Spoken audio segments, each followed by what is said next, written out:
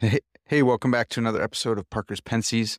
I'm your host, Parker Sedicase, and this is a podcast where we explore all the deepest ideas in philosophy, theology, nature, and life. I love thinking about cool stuff, so come think with me. This episode is very special. There's no guest except for Anaximander here, who will not leave me alone and let me record. This is just a recording of my presentation of a paper that was accepted for the Evangelical Philosophical Society, the annual meeting, the main meeting, in San Antonio, Texas. And that was it was in November of 2023. So it's a paper presentation. Hope you guys enjoy it. I just, recorded it on my phone, nothing too special. But the paper is arguing against this guy, Sammy Pilstrom, who argues a moral transcendental argument against the possibility of successful theodicies. So a lot of weird words, some continental-y type language, but if you know me, you know I love transcendental arguments. Let me see if I can just briefly give an overview. Sammy Pilstrom argues that no theodicy, no justification of God in light of the problem of evil can be successful, can even be possibly successful for moral considerations. So if we're able to take a moral point of view on other human beings who are suffering and whose suffering feels meaningless, then we can't explain away that feeling of meaninglessness by giving them a meaning through a theodicy. Hey, you feel like your suffering's meaningless? Well, it's not meaningless because God has a reason for it, blah, blah, blah. So Pilstrom argues that we can't do that if we're going to take a moral point of view on others. He argues that we do take moral points of view on others, moral points of views on others and their suffering, and therefore no theodicy could possibly be successful because giving a theodicy would rule out being able to, commiserate or, see other people as morally significant, especially in their suffering that's experienced as meaningless. So I argue there's two different routes to combating this type of argument. There's direct and indirect approaches. A direct approach will take issue with the details of Pilstrom's argument, maybe saying that the conclusion doesn't follow from the premises, or, picking on a couple of the premises and showing that they're undermotivated or clearly false. I think that a couple of his premises are false, are demonstrably false. And then I argue that another one of his premises is really undermotivated and might be moral confusion at best, and at worst, it's begging the question against a successful theodicy. And then the indirect approach, I argue, you can go even deeper into the presuppositions which make this argument intelligible. And the deeper presuppositions can be collected in a collection I'm calling moral realism. And then I argue that the best explanation for moral realism is theism. And if theism, then successful theodicies are ruled in. So it's indirect in that it's not picking on the exact details of Pilstrom's argument, but it's using the same transcendental method or transcendental deduction to go even deeper, to find deeper foundations for his argument, and then saying, here's how we make sense of these foundations, therefore his argument can't be true. So at the end of the day, I say, hey, look, maybe that's too slick. Maybe transcendental arguments are the problem. But if Pilstrom's argument is ruled in, then so is mine. And if it's not, if mine isn't ruled in, then neither is his. So it's kind of a fun little way to get at it. Hope you guys enjoyed this video. If you like it, then leave me a comment. Let me know. It's still a work in progress, so I'm not claiming that, I destroyed Pilstrom or anything like that. I'm probably not even pronouncing his name correctly. Let me know what you guys think, because this is still a paper in progress. I'd love to get your thoughts. All right, let's jump right in. Awesome. Thanks.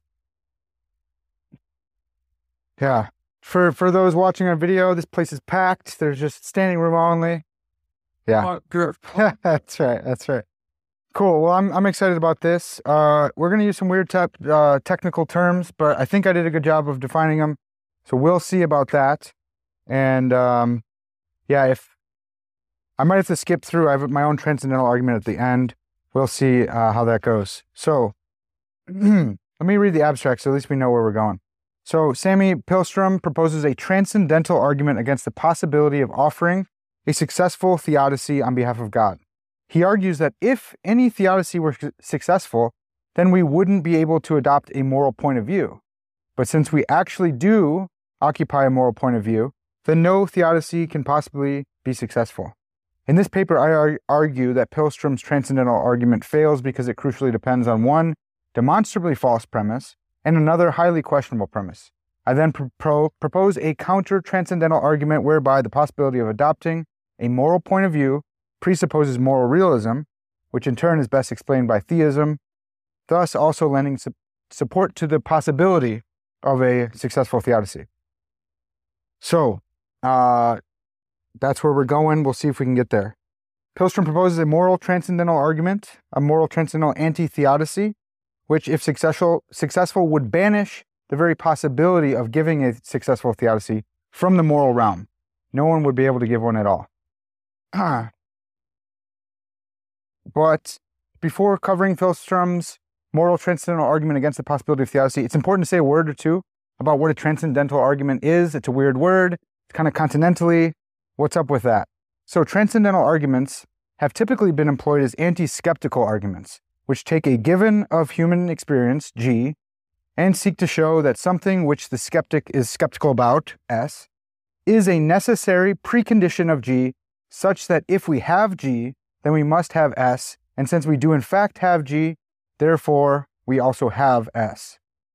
Transcendental arguments have been put to use in various different ways against skeptics from at least as far back as Aristotle's indirect argument for the law of non-contradiction, to Augustine's si fallor sum, that is, if I am mistaken, I exist, argument against the skeptical academicians of his time, to Descartes' appropriation of the same argument in the form of the cogito ergo sum, to modern-day attempts at refuting external world skepticism and skepticism about other minds, Donald Davidson, refuting brain-innovate skeptical threats, Hilary Putnam, to refuting naturalistic determinism, William Hasker, to a refutation of naturalistic cognition, Robert Koons.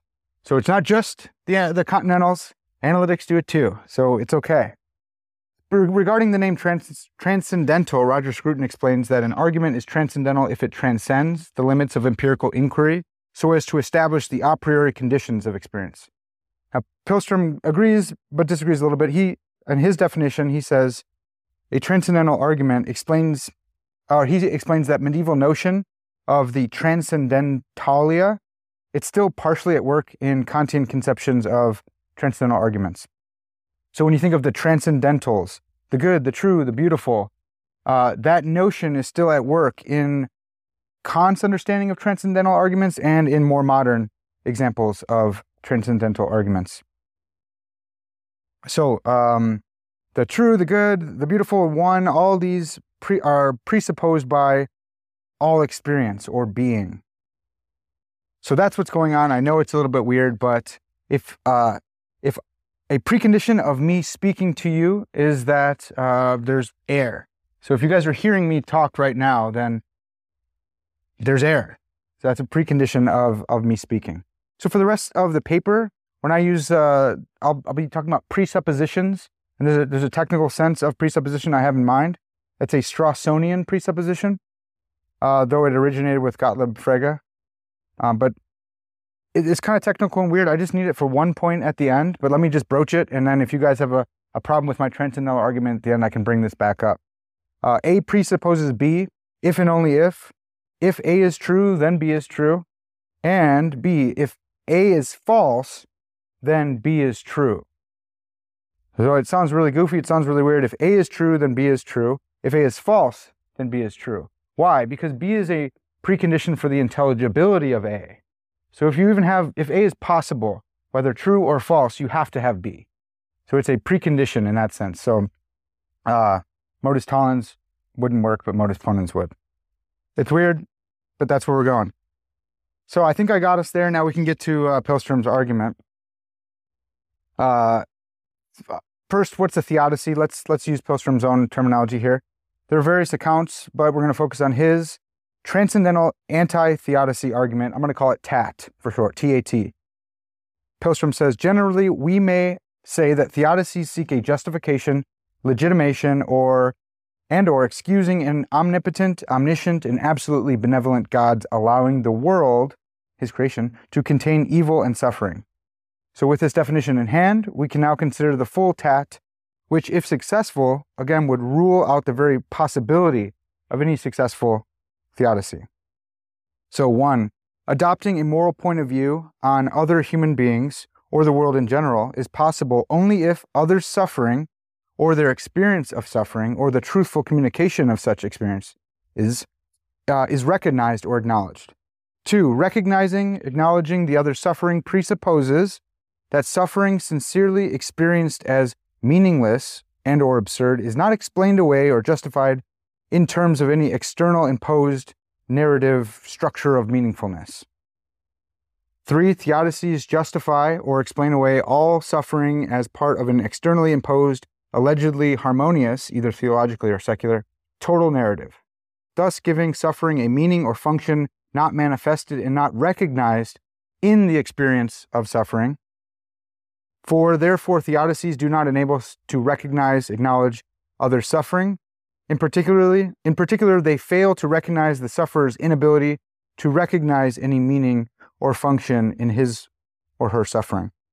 5, therefore, theodicies prevent us from adopting or occupying a moral point of view. But 6, it is possible for us to adopt a moral point of view because we actually do. Therefore, theodicies must be rejected, not only for moral but for transcendental reasons. So for the sake of clarity, we can summarize Pihlstrom's TAT by simplifying it into a modus tollens form as follows, letting T stand for the possibility of a successful theodicy and letting MPOV stand for adopting a moral point of view. So this is just a reduction to help us get to it. This isn't, strictly speaking, transcendental. But if T, then no MPOV. So if a theodicy, then no moral point of view. But moral point of view, we adopt a moral point of view towards each other. Therefore, no theodicies. Man, I'm all over the place on this. A lot of weird continental words. Pihlstrom motivates 3 through his 2 transcendental premises, 1 and 2, and motivates MPOV, the moral point of view, by an appeal to the intuitive fact that we humans actually do occupy a moral point of view. We do this. So because we do this, there's no way that any theodicy could be successful. Now, as far as I can tell, when responding to Pihlstrom's TAT, there are at least 2 general approaches that the pro-theodicist, that is the one who wants to give a theodicy or thinks that they're possible, they could take. They could take an indirect approach and a direct approach. A direct approach will take issue with the details of TAT and give a reason for thinking that the argument is unsound based on its details. For example, by arguing that the conclusion doesn't follow from the premises, or by seeking to refute one or more of the premises.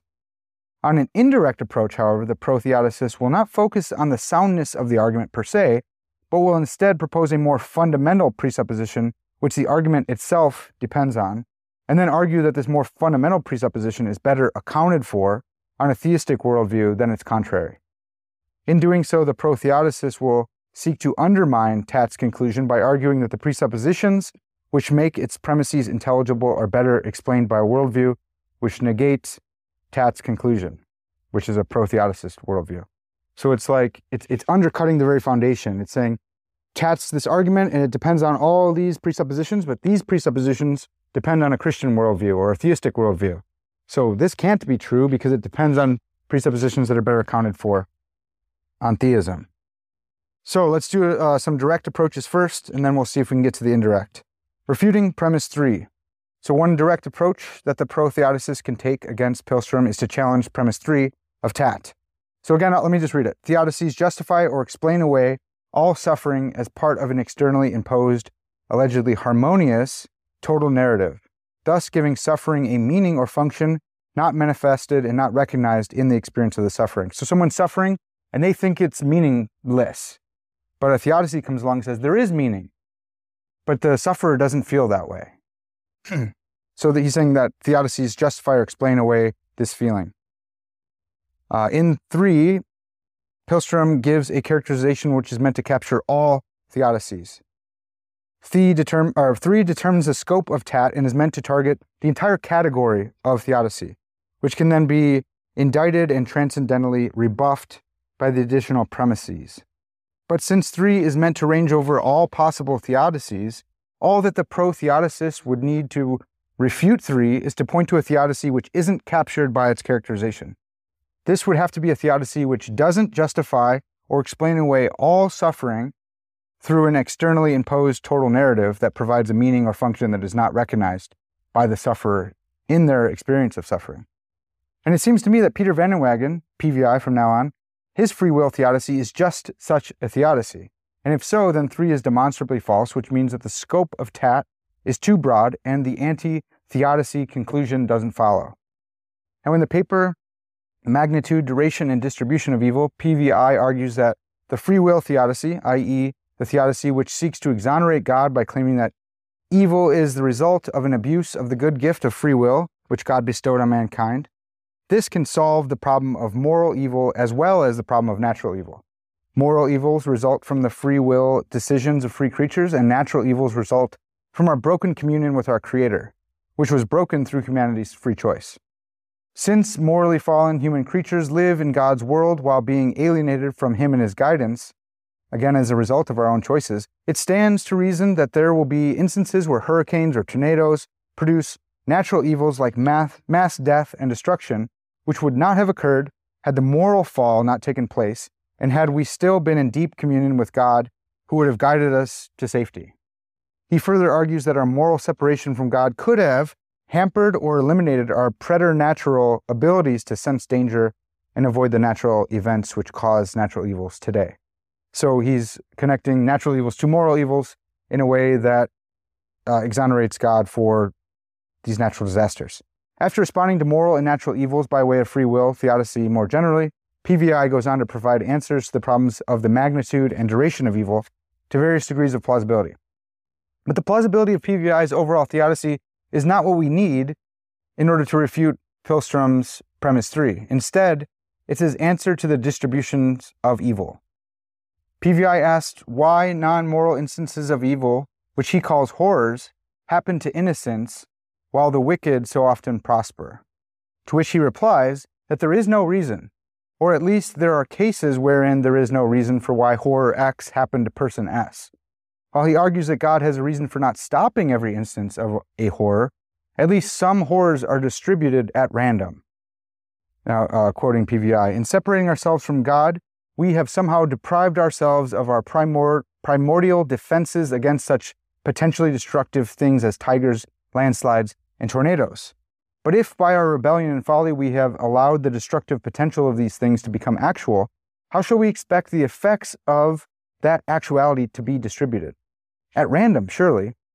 That is, with no correlation between these things and the innocence or wickedness of the people they impinge on, since the operations of these things in no way depend upon the moral qualities of the people they interact with.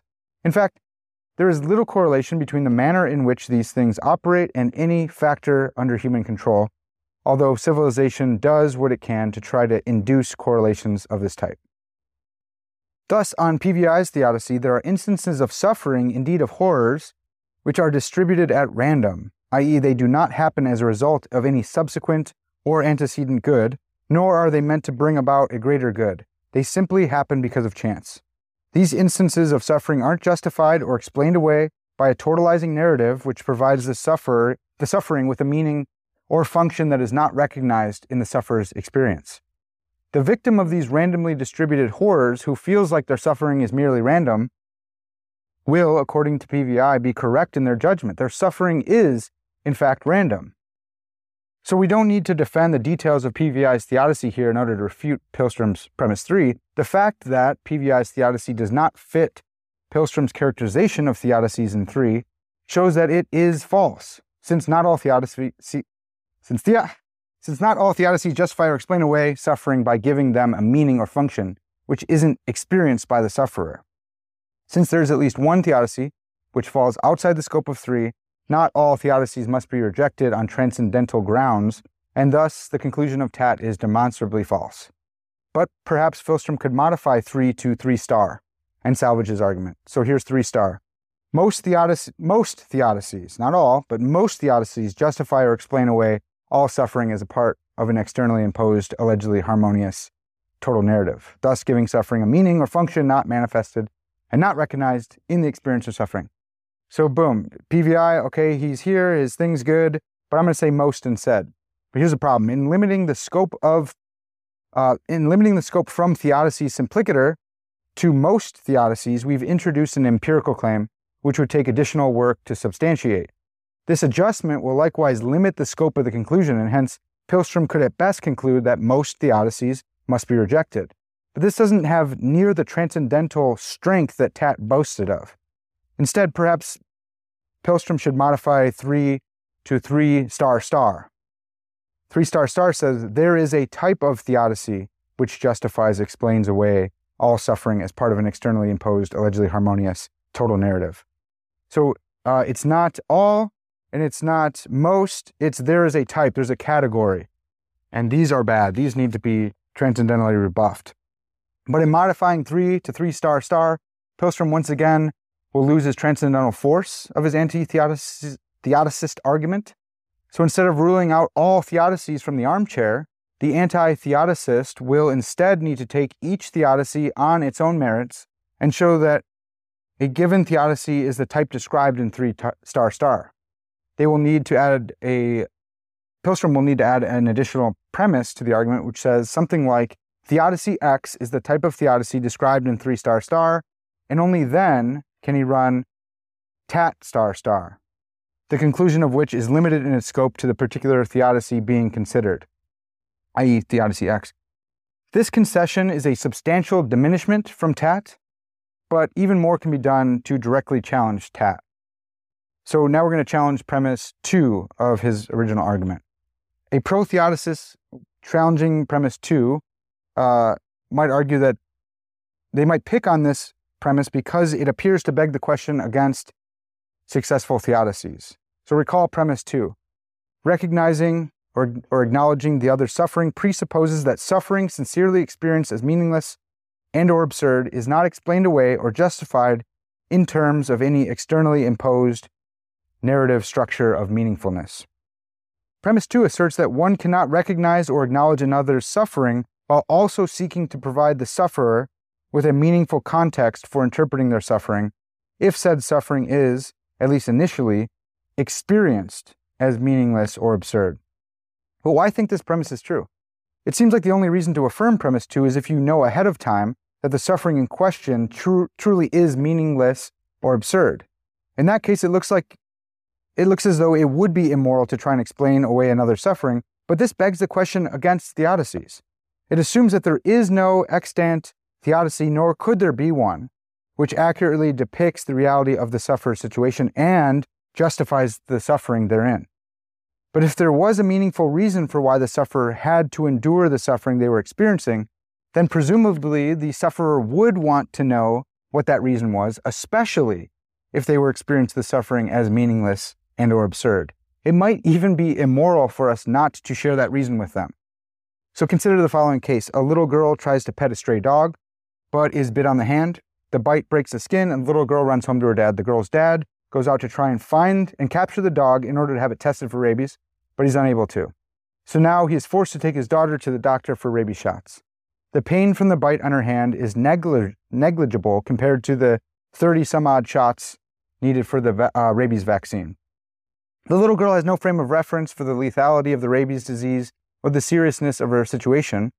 Her father has to hold her down in order for the doctor to administer the vaccine shots.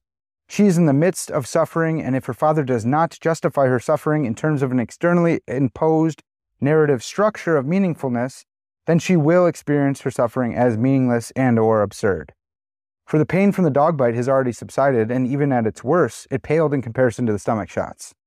And yet, it is because of the father's recognition and acknowledgement of the suffering of his daughter that he bends over backwards in explaining and justifying his actions.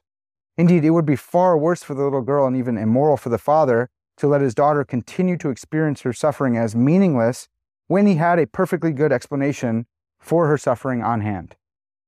The case above demonstrates that one can recognize another's suffering while still seeking to justify it in terms of an externally imposed structure of meaningfulness. In fact, there are cases in which the recognition of someone's suffering actually compels us to provide such a meaningful explanation if we can do so. So then, premise 2 of Tatt is at best a mistaken moral principle, and at worst, it begs the question against the possibility of an accurate theodicy. So now on to the indirect approach. I don't expect you guys to like this one all that much, but we'll see. The second approach available to the pro-theodicist is indirect and more transcendental in nature. Instead of taking issue with the particulars of Tat, the pro-theodicist can move the conversation to a deeper level by examining the presuppositions which make Tat intelligible, and then argue that these presuppositions can either presuppose a pro-theodicist worldview or are better accounted for on a pro-theodicist worldview than its contrary. This approach has a "what's sauce for the goose is sauce for the gander" flavor to it, in that while the anti-theodicist sought to undermine the possibility of giving a theodicy through giving necessary conditions which rule out theodicies, the pro-theodicist can likewise undermine the project of the anti-theodicist by showing that Tat presupposes principles that are best explained by pro-theodicism. If the presuppositions which make Tat intelligible themselves presuppose or are more at home in a worldview that is pro-theodicist, then Tat can't be used to argue against pro-theodicism. So what are the presuppositions that make Tat intelligible? Consider once again the two transcendental premises of Tat, 1 and 2. Adopting a moral point of view on other human beings or the world in general is possible only if other sufferings or their experience of suffering or the truthful communication of such experiences is recognized or acknowledged. 2, acknowledging the other suffering presupposes that suffering sincerely experienced as meaningless and or absurd is not explained away or justified in terms of any externally imposed narrative structure of meaningfulness. Now, I've given reasons for thinking that 2 is false above, but when it comes to analyzing the presuppositions which make these two premises of Tat intelligible, the key features to focus on are 1, adopting a moral point of view on other human beings, 2, recognizing or acknowledging the suffering of another human being. So if we're able to adopt a moral point of view on other human beings, then we're going to need moral agency. For if we aren't moral agents capable of making decisions for reasons, then the very idea of adopting a moral point of view wouldn't make sense. It would be unintelligible. Another presupposition of these two premises is personal dignity, i.e. that human beings are intrinsically valuable, that they have moral status, and that they are worthy of moral consideration, care, sympathy, empathy, recognition, and acknowledgement. If human beings did not possess personal dignity, premise 1 and 2 would be utterly unintelligible. But not only must human persons have personal dignity, other humans must know about said personal dignity if they are to exercise their moral agency in taking a moral point of view on their fellows. That is to say, moral knowledge is another presupposition of Tat. But if there is to be moral knowledge, then human beings must also have moral faculties which help them learn, discover, reflect on, enumerate, deliberate about, adjudicate between, etc., different items of moral knowledge. So another presupposition of Tat is that human beings have generally reliable moral faculties. Moral knowledge and faculties also presuppose that there are objective moral facts which can be known by different human persons and can be cited in instances of moral disagreement. The very act of moral reasoning presupposes that there is a moral fact of the matter to reason about. But just because there are moral facts out there to be known by moral personal agents like us, by way of our moral faculties, doesn't necessarily mean that we will act or even want to act according to our best moral knowledge. We don't have to adopt a moral point of view on other human beings, nor do we have to acknowledge or recognize the suffering of other moral agents like ourselves.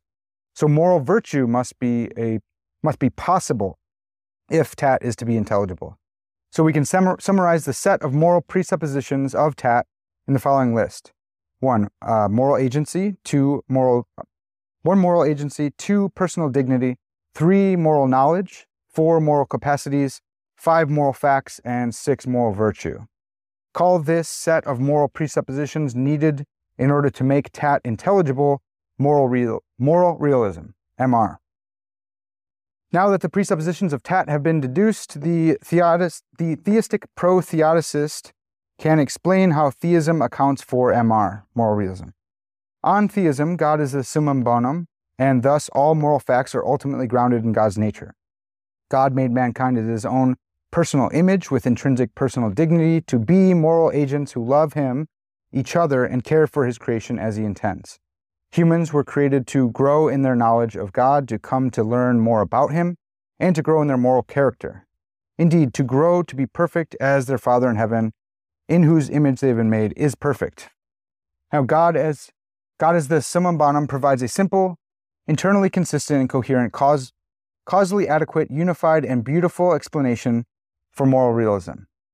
But if God is the summum bonum who grounds moral realism by his own nature and divine activity, then this God of goodness would have a morally sufficient reason for allowing the suffering we experience to obtain in the world, even if our own moral capacities don't allow us to know exactly what his reasons may be.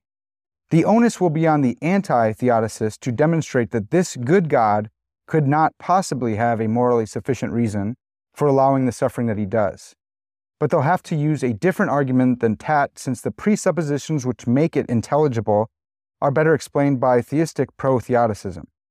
Thus, based on our indirect approach to Tat, the pro-theodicist can generate a new transcendental argument for theodicy along the following lines. Call it Transcendental Pro-Theodicy Argument, TPT.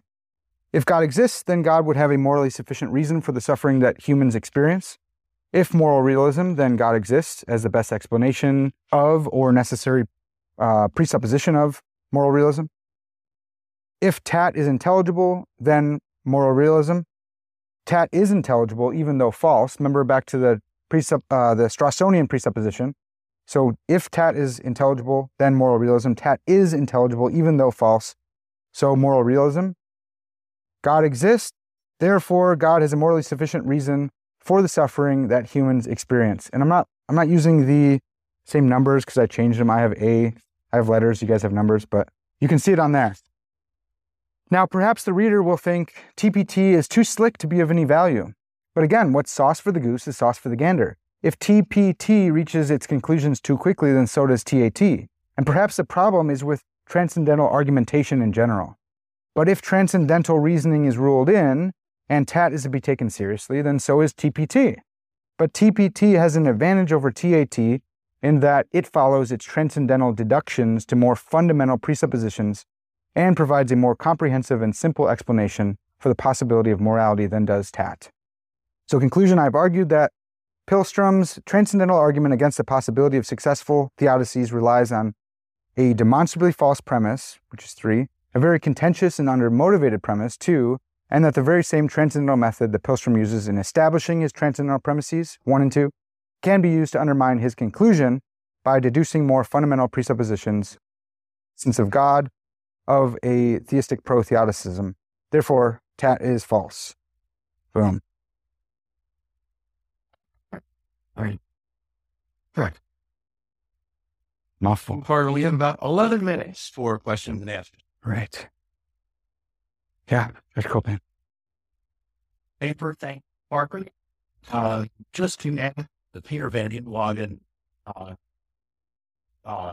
theodicy, you can also check out Struensis, who has a similar view in terms of seeing the overall as being everyone, the capacity by God's grace to eternal perfect happiness. And that it's a various gratuitous evils and so on. Yeah. It doesn't override this holiness, greater good. So it's in the Blackwell. Oh, nice. Yeah. So. Awesome. Thank you. That's huge. Yeah. Sir. Yeah. Say. Show question. Argument.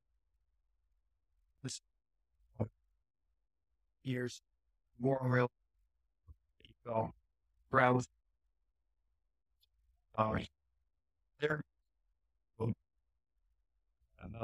More realism. And through more that going backwards, the argument, and you experience that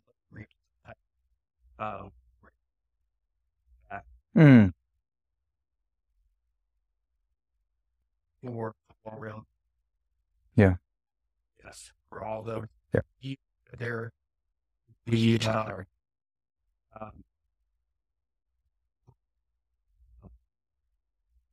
before that, essentially. Yeah.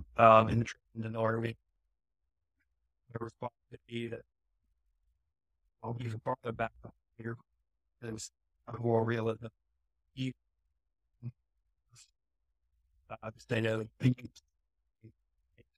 more realism Yeah. Years. Yeah, so I would say I don't need to get to ground level. All I need to do to beat Pilstrom is go a level deeper. That's the transcendental deduction game. So I get to go one deeper than you do, so I win. If you can go deeper than me, good luck. But I'm also doing transcendental argument. So I'm doing transcendental premise to inference to the best explanation at the bottom. And so I'm not saying that God is a necessary precondition of moral realism, but he better explains the alternative. And so moral realism might be false, but his argument depends on moral realism, is my argument. So if moral realism is false, then the whole house of cards falls. So I'm not trying to argue in favor of moral realism, but what I'm arguing is your argument presupposes the truth of moral realism. So let's say, if moral realism, then what must be true? Well, these things must be true, and these must be a better explanation for these presuppositions is God. So it's kind of contingent on moral realism, but he's the one who ruled it in by saying, we have to take this moral point of view. And so maybe he could nitpick and say, actually, you don't have to be a moral realist in order to take this moral point of view. But I think that's implausible, and we could debate on that too, yeah. Does that make sense? I'm not saying we have to go. Being precept on here. Yeah. You or general. Yeah. The reason why I want to accept is because they just back. Yeah. So that's why I wanted to hook them together and say, hey, it's sauce for the goose, sauce for... If mine's no good, then neither is yours. Because if we're playing this game, then I get to play the game too. And mine go deeper than yours. I'm not sure what it would look like to go deeper than the presuppositions I found for taking a moral point of view. I think God could be one, but it's really hard to establish that final necessary precondition. That's why I just opted for an inference to the best explanation.